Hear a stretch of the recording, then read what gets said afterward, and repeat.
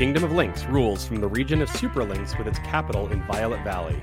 Many of the ancient noble families of Lynx reside in Violet Valley and live comfortable, safe lives behind gleaming dust brick walls. But no amount of power and privilege can protect you from everything.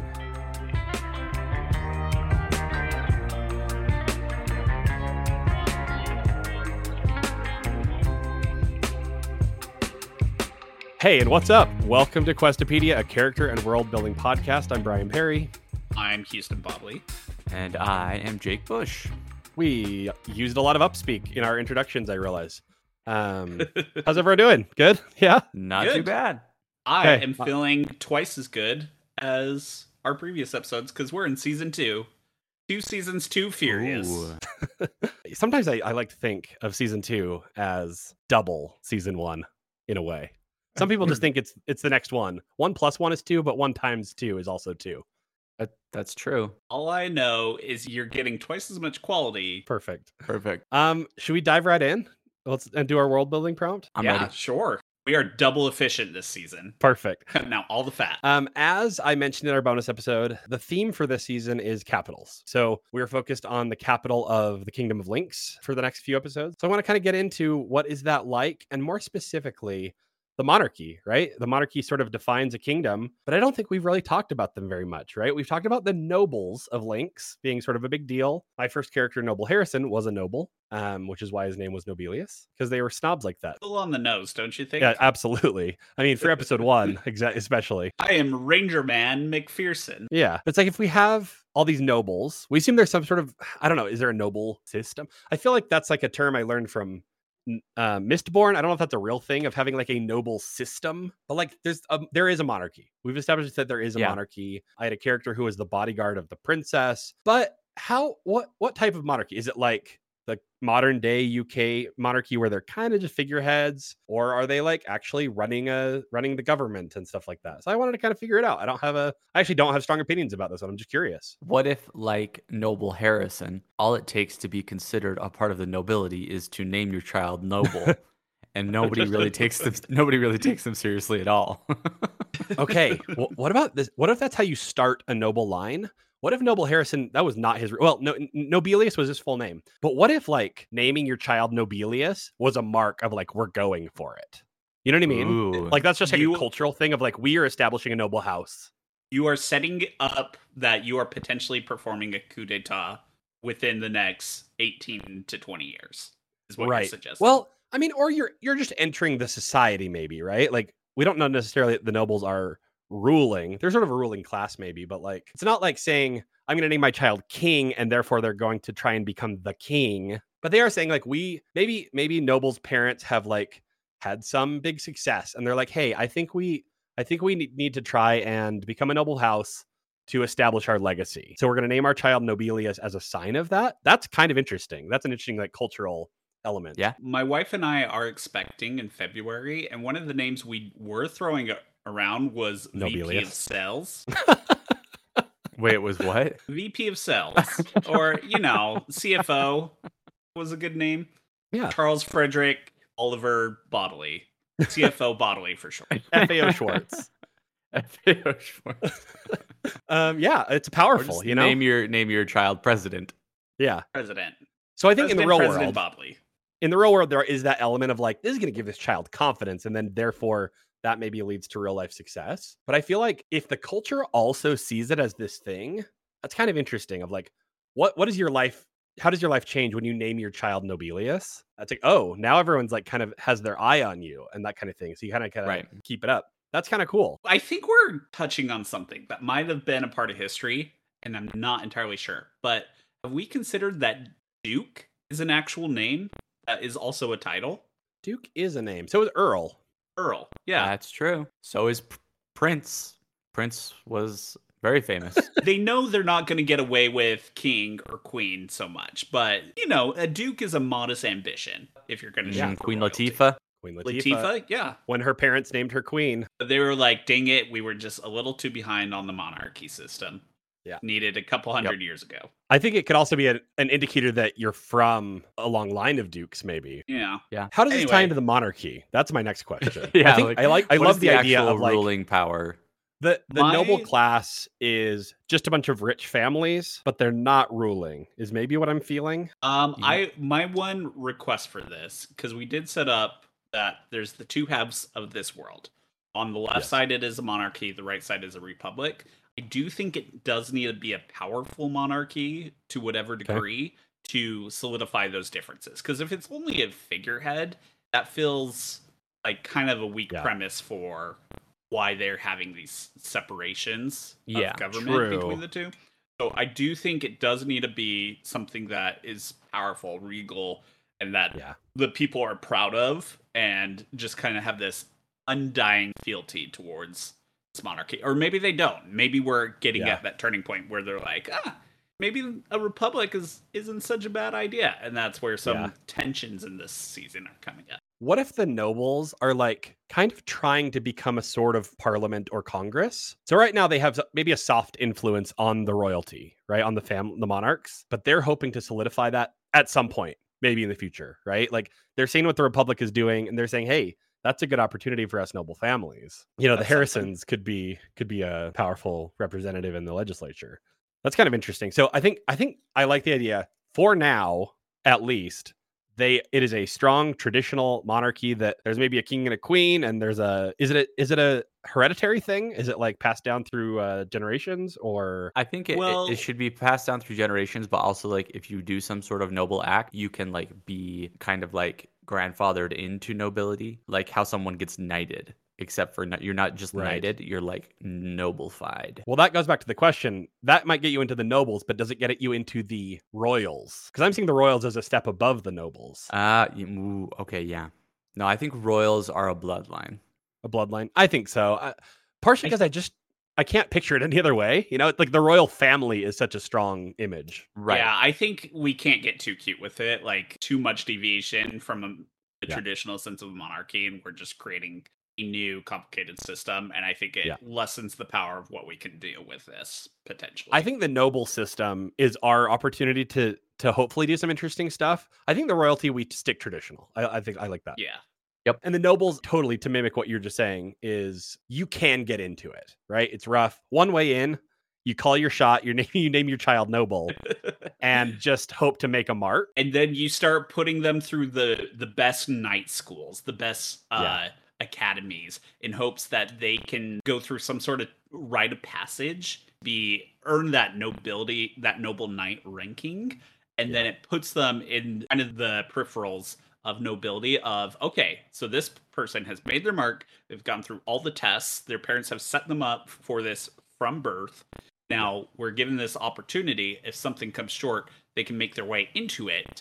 And maybe this is kind of how they keep the dream alive of there could be change in monarchy, in the sense of like, oh yeah, this is the Lynx dream, the American dream equivalent of you can be part of the monarchy too someday. But it's actually really, really hard, and you don't fully understand that until you get into the politics of it all. And so there's a lot of just surrounding the family, getting close to power, but not quite there, just because it's so hard to break that. And I think based on this conversation, I'm going to retroactively establish something about Noble Harrison. I think he failed. I think his parents called the shot and he failed. So he's like, well, maybe I can still do something down in Reach. So that was his like backup plan, is like, what if I go do this other project? Then maybe someday it's sort of his Hail Mary of like, well, maybe I can still make it in, but I kind of didn't pull it off for my family. It's kind of interesting. That's why, Belinda went down with him, and they were hoping to enter into the nobles, and they just kind of didn't pull it off. Maybe his parents didn't pull it off. Maybe he didn't do what was expected of him as the one named noble. But he thought, no one has to know that. If I go down to Naderlinks, no one has to know that I didn't become a noble. So I'll just keep going by noble, and I will, start this town, and people will just assume I am, and I'll just be confident and pull it off. I mean, this kind of sounds like the Wild West of American history, which is, hey, I didn't make it in the aristocratic circles, so I'm just going to go start my own town out in the wilds, which was Reach. That was our Western. Cool. It fits in really nicely. We're recreating American history in a medieval fantasy setting. Yeah. The other question I had was, how do people feel about the monarchy? In Violet Valley, at least, right? We're talking about Violet Valley, the sort of capital area, or maybe all of Superlinks. Could we actually come back to this as based on our character descriptions. Sure. I feel like Yeah. my character has specific feelings about the monarchy. Cool. And I want to see what your guys's are, and maybe that can kind of capture a vibe or general feelings of the people. Yeah, sounds good to me. Let's get into it. Let's talk about the quest that brings us all together today. As I mentioned in the narration, the nobles live in these very safe areas. In our sort of like pre-episodes before we actually started making the podcast, Houston and I talked about like one of the applications of Moondust would be like these extra fancy cities made of these special moon bricks that are especially strong because they're using moondust. And that's kind of where the rich people would tend to live, right? In the nobles. But our quest today is that Corwelius Violet Mayhem, a 12-year-old noble, has been kidnapped. The Mayhem family has offered a large reward for returning home safely. So that is the premise. That's the situation we're in. How do we do this? Let me just introduce my character. Corwelius Violet Mayhem. So I'm picturing with the nobles the standard sort of British, like whenever you get a British actor with a hyphenated last name, you know, they have like super fancy families that married to get even fancier. So I'm sticking to that. So we have the Violet Mayhems. So it's a combination of the Violet family who settled the Violet Valley and the Mayhem family who, I don't know anything about them, but they're probably pretty wild. They don't sound bad at all, is what I'm gathering. Yeah, no. So my character, she is not from the Mayhem side of the family, but she is a Violet. Her name is Jennifer Banks Violet. Okay. She is a Valley Dwarf, which probably plenty of people have made up, but it's not official, so I can still claim it. As opposed to the Hill Dwarf. Are you using the stats of a Hill Dwarf just no, relabeling I'm staking our claim. I'm planting a flag that we're going to make a dwarf subclass called the Valley Dwarf. Okay. But I didn't actually come up with any like statistical elements of that. Just make it the opposite of the Hill Dwarf. So instead of a +1 to wisdom, it's a +1 to dexterity or something like that. Actually, what I pictured was +2 charisma. I thought it'd be fun to have them be like sort of southern. So the person I picked for my lookalike is Elizabeth Shue from Adventures in Babysitting, because she's a babysitter. And I kind of thought it'd be funny to have it be like Valley Dwarfs are like Valley girls, like the San Fernando Valley. That's what I gathered. That's what I was picturing when you said that.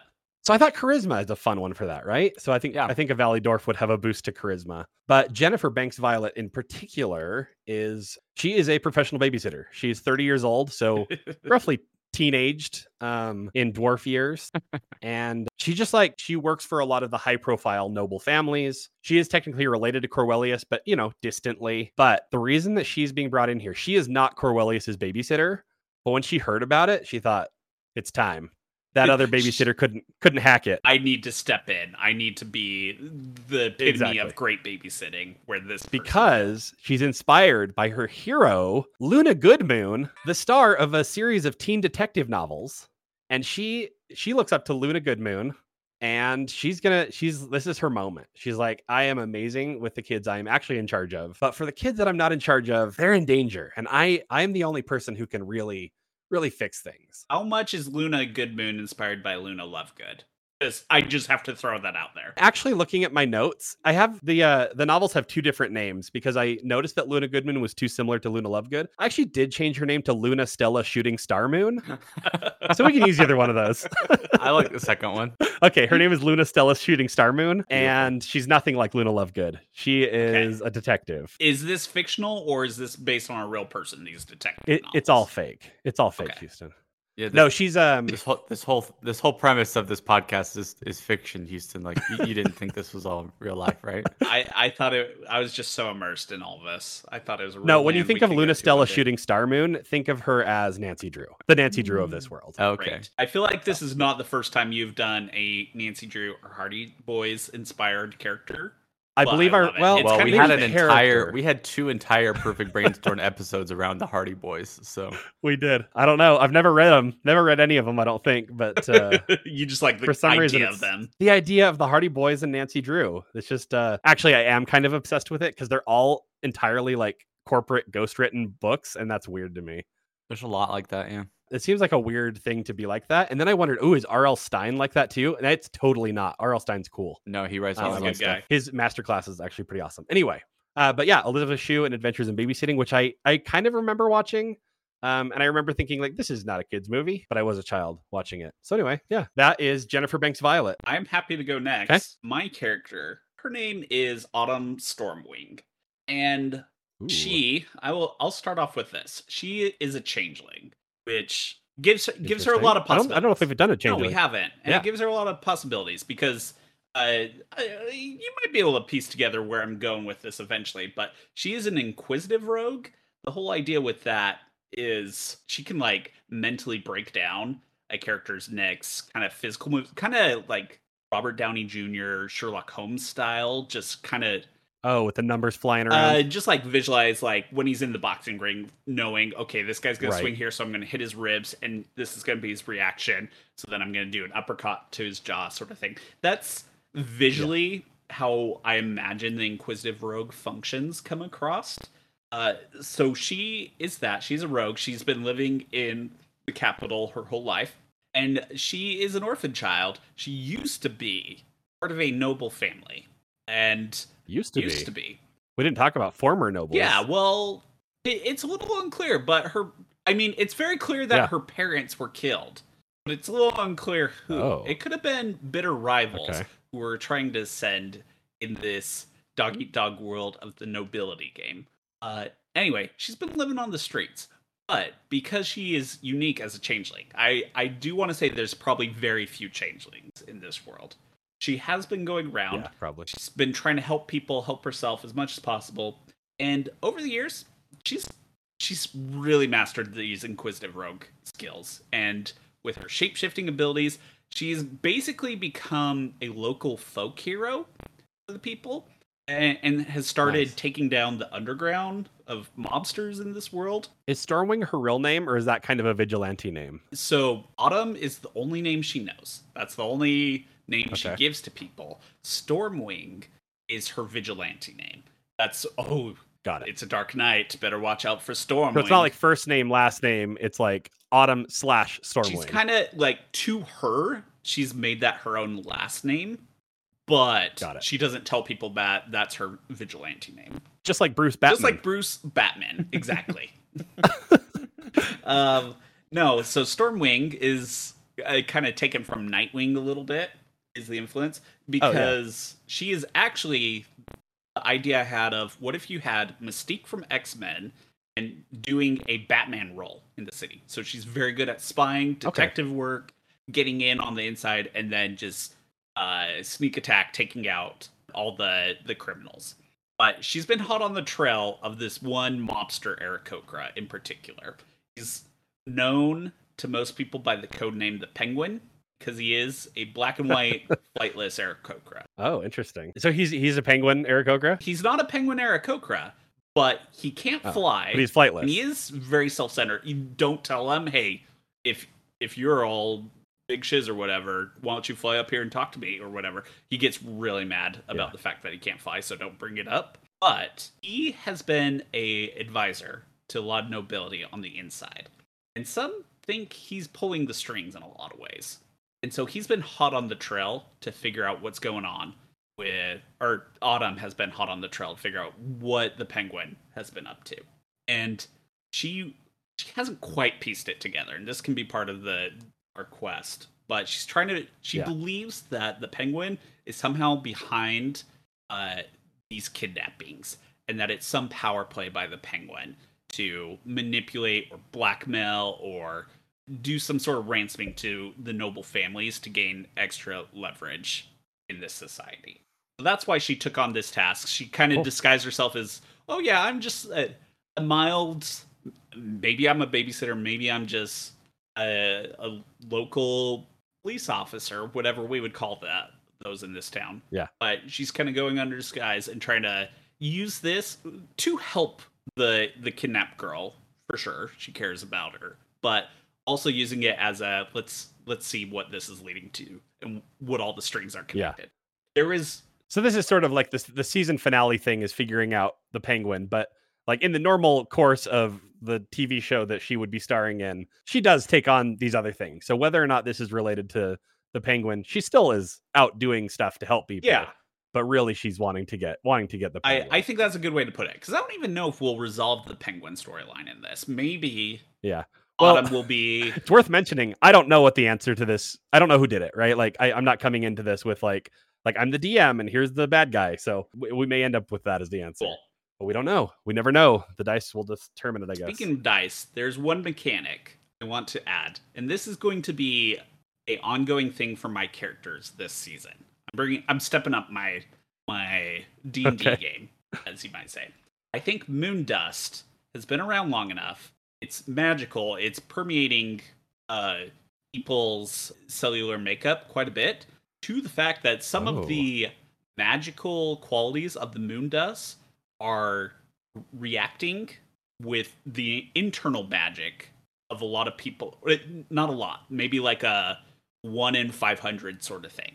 But there are people who are having weird magical side effects because of the moon dust. Okay. And how I'm going to portray this is through the wild magic search table of wild magic. Nice. I noticed your character is not a sorcerer, so you're saying you're applying this to non-sorcerers to every character I'm making this season, regardless of whether they're a sorcerer or not. And so, however we resolve the quest element, I'm going to propose an idea, and then I'm going to roll on the table, and whatever the wild magic surge effect is, that has to be incorporated into the outcome of what we're doing. Cool. I like that. I like the like we kind of have talked about, like, yeah, the world's kind of entering this industrial age. It's fun to have a more or a less grounded consequence of this. So that's fun. I like that. That's my character. Okay, Autumn/Stormwing. Stormwing. Jake, you're up. All right. So I went pretty straightforward with my character, but also like there's an element of mystery here and intrigue that, kind of like Houston said, may or may not get resolved. So my character is a half-elf rogue who grew up as a royal in Violet Valley. But when he came of age, he abandoned his post and he moved to Dark City. Now, the royal family doesn't really talk about this. They don't really say why or what happened or like what's going on here. So some people say that he was ideologically opposed to the monarchy and he wanted to live in the Republic. By now, he is 55 years old. He's a male. He has acquired skills as a bounty hunter and a hitman for hire because of he is a half-elf class rogue. High stat dexterity, lowest stat is charisma. He's 55 and he's just a very kind of mysterious figure that has like a lot of, rumors around him. And some people say that he's working for the royal family still, kind of like undercover. Other people say no, he's against the royal family and he abandoned them. But his name is Freedom Treason. Okay, it's a cool name. And Freedom Treason. I understand the ambivalence in people's minds about him.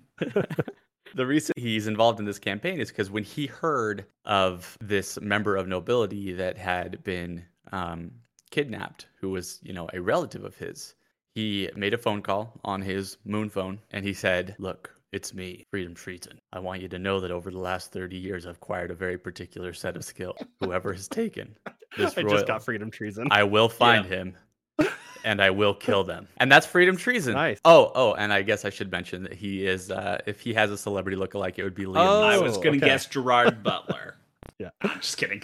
No, yep. Now he is back in Violet Valley because he wants to rescue this royal, but people still aren't quite sure of his motives. If he's doing it because he was once a young royal who didn't want to be in the situation that they found themselves, or if all this time he has been working for the royals undercover in Dark City as kind of a special agent. But he does have a very particular set of skills that will aid in his quest. One thing I forgot to mention, the base form for Autumn, she looks like Karen Gillan from Nebula. Doesn't look like Nebula from Guardians of the Galaxy, but that actress, the new Jumanji's. Yeah, Ruby Roundhouse. Yeah, she's that actress. We were so close to having sort of a Babysitters Club here. But Freedom Treason, I mean, why not? Welcome to the club, Freedom Treason. You might say that Liam Neeson in Taken is a very good babysitter. He might hit people with a Babysitters Club. Yes. Yeah, exactly. That is his signature move. He has a signature move called Babysitters Club. And anytime that a child of his is taken, he just hits them with a club called It's weird to have a signature move for when one of your children is taken. But I mean, that's what that franchise is about. And that's why his set of skills is very particular. Yeah. Oh, what's your like main thing? My kids get taken a lot. You sound like a bad dad. Put them in Yeah, but I'm dangerous good at getting them back. so that they can be stolen. Yeah. And then I go and beat up on the people. It works. Okay, we are officially the Babysitters Club then. We have sort of a... So you know like Lasers and Feelings, that game where like you roll a d6 and one end of the spectrum is lasers and the other end is feelings? This is sort of the same thing, but with Babysitters Club. One end of the spectrum is babysitter and the other end of the spectrum is club. Yes. And how much are Houston's you right going in the to middle. tender You're love kind of and both. care them? And the other is going to be how much are you going to beat them to the bloody pulp? Yeah, we're going to make our own variation of Lasers and Feelings called Babysitters Club. Yes. Love it. Cool. I guess we should roll. Let me explain the roles, just because we're in a new season and some people might have thought, I can just skip season 1, and also because we've made some slight changes to it. So we've sort of simplified it. We used to have like a whole scale of like, a 15 to 19 is a success, and we're getting rid of that. We're just saying 10 or higher is a pass, below 10 is a fail, and then we will take the average to see if we overall pass or fail. So should we go ahead and roll? Do it. I'll go first as I'm in charge, I guess. Okay, I rolled a 13. So success from Jennifer Banks Violet, and doing great. I think she's going to use her connections within the family. That's where she's going to start. It's kind of asking around. This is technically her third cousin or whatever, but she babysits for a lot of people around. She goes to the babysitter who was watching Cornelius Violet Mayhem, and she is going to really press him and really get some information from him. And so she's got a very good sort of lead to get us moving in the right direction. We haven't really figured out how we are working together. Maybe we are, maybe we aren't. It kind of seems like we all have our own motives. Maybe we're going to just accidentally overlap and run into each other as we're doing this. Yeah, I think that's a good way. I think that we makes unintentionally become a babysitter club. Yeah. Today you've become more than a study group. You've become a babysitters club. Alternative ending to community. Yeah. So that's my setup is basically I've got lots of like eyewitness accounts and like stories about the family and things like that I can provide to the overall investigation. And what kind of came about it? I missed what your roll results were. Oh, I rolled a 13. Okay. So your role has been the setup, giving us the information to work with. So now Jake and I are doing that action. Yep. I guess maybe as part of whoever goes next, it maybe introduce how you run into me. We need to kind of figure out. Okay, I'll go next. I think it's follow the order of our character introductions. I think on one of these last integral characters that you are interrogating or getting questions from, I am in the room disguised as one of the bodyguards or something. Okay. I thought you were going to say disguised as a potted plant for some reason. That was what popped in my head. But a bodyguard makes more sense. I'm disguised as a dryad. No, I'm disguised. I'm listening in because I'm also trying to get information. I think one of these went kind of south really quickly. And before you know it, you find out that one of these families was trying to hustle you. They were trying to figure out who is trying to look for this kidnapped nobility child without being willing to pay the ransom or whatever it was, and they were trying to off you. And so there was 9 of us in this room. You, me, and the 7 other people who met with you to make sure, okay, this is the one who's hot on our trail, who's getting past all our security measures or whatever. And they go to attack you. And I think at this point, Autumn realizes, okay, this Jennifer Banks Violet, she can be my ally. So I'm going to change my appearance, be like, hey, let's take him out. And I'm getting ready to sneak attack him when a burst of wild magic erupts. And I rolled a 9 on this, which means that I cast a 5th level spell of Magic Missile. So pretty good. And it turns out these thugs were pretty weak because I shoot 1 blast of Magic Missile at each of them and they're all dead. I was curious why you picked that particular number of people in the room. Okay, cool. They're all pretty weak, but that's how you and I bonded. And so from there, we kind of compared notes and found out, okay, all this information you have, it points to the Birdcage, which is the secret club of the Penguin, where promiscuous and dangerous things happen. And likely the child is being held there. So now we need to get into the Birdcage and rescue this child. I got an 11 on my. So I thought you got a 9. Oh, 9 was your wild magic roll. yes. Got it. I thought you were saying you failed. Okay, cool. Sorry. I got an It didn't 11. sound like a failure, so I was that makes sense. So an 11.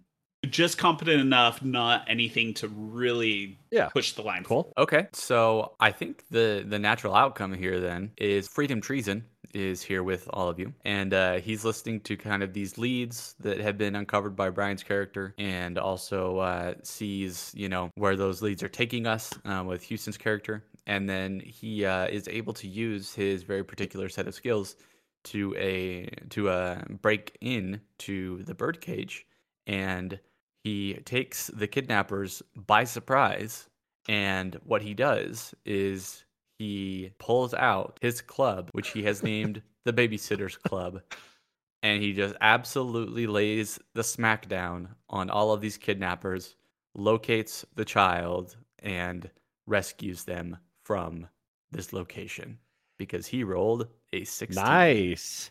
Hey, thanks, mister. Thanks for saving me. And it's a little valley dwarf. He's 10 years old, just a child.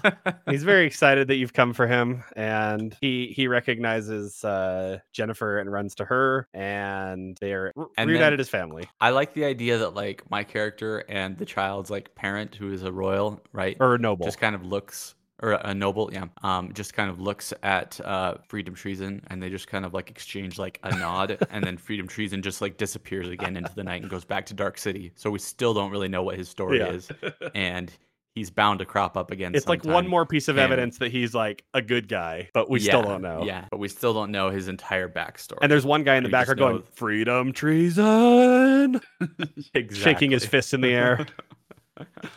So we got a 13 overall. That was an easy average. success, yeah. Yeah, so I think that's a good range of we just very proficiently just get the job done. Nothing too spicy, too fancy about it. We just do what we're supposed to. And get in, get out. We save the child. What's the outcome of this? It's a good question. I think individually for Jennifer, I think this gets her a lot of prestige in the babysitting world, right? They're like, "Oh yeah, that wasn't even her kid. Like, she's amazing." And she starts to like have a little bit more swagger, and she starts to dress like Luna Stella Luna Stella's shooting star moon. She really starts to get, she's kind of full of herself, but not crazy. She's still a great babysitter, but now she's making the money. Yeah. She's really moved up. Yeah. Okay. And I think Autumn Stormwing just tosses a card to you, and the card is just a picture of a set of like raven wings with rain and thunder or rain and lightning coming down from them. And she just says, "If you need help again, let me know." And then you look back down at the card and realize there's no contact information or anything. And then you look back up and she's gone. Oh, okay. This is useless. She throws it away. And it really is useless. There's nothing to the card. And overall, the nobles living in this particular dust brick neighborhood just feel a little bit safer. But maybe is it real safety, or was this just there's a bigger storm coming? Is what they say. You know the saying, "There's a bigger storm coming." Honey, you got a big storm coming. That one. I didn't even think of that, but yes. That's the final shot of the secret. We cut to a shadowy figure. Some noble. This is, "Honey, you got a bigger storm coming." With curly gray hair and just like a coy smile, looks into the camera and says, "Honey, you got a big storm coming." Oh my gosh. I think we are establishing that there is a shady organization in Lynx that is based entirely on the people in that one video of people taking acting classes. Yeah. Oh. And it's also just a part of the culture. So like after that exchange that I mentioned with my character, the little boy says to Freedom Treason, "Hey, mister, why don't you stay here and be friends with us?" And he turns and he looks at everyone and goes, "I don't need friends. They disappoint me." And then he like stomps on his heel and turns around and strides off. For anyone who hasn't seen this video, we'll share it. You need to watch this video. It's wild. Yeah, all this went over my head. I didn't know. You gotta watch it. But it was funny to listen to. Good. I'm still dying about it. Okay, well that's our episode. We learned a little bit more about the Kingdom of Lynx, especially here in Violet Valley. Especially the babysitting scene in particular. You never expected to learn about the babysitting scene. I guess that's the next step that we kind of hinted at, but we didn't establish at the end. Is we did establish the Babysitters Club. Maybe your characters aren't part of it, but Jennifer Banks Violet absolutely is starting a Babysitters Club. This feels like the really lackluster version of the Justice League. Yeah, Given absolutely. That we have. I can't believe you'd say that about the Babysitters Club. It could grow. It could be Yeah. Something more reputable later. Yeah. I mean, on the heels of this high-profile rescue, I think there's a good future for the Babysitters Club. There's a good future for what they're capable of doing. It does just sound like a disappointing teenage version of the Justice League, given that we have a Batman and a Taken character in this group. I would like to point out, I think this is our first episode where we passed the Bechdel test, even though we're all men. So congratulations. All right. And I think all it was no thanks to me. Autumn did have a conversation where she said, "Contact me if you need to," and then disappeared. I think that was us passing the Bechdel test. Right. Yeah. Cool. High standards here. Well, join us next week. We'll be talking about more Violet Valley adventure. And don't forget, you could listen to 5 or 6 podcasts or just one. That was Up and By.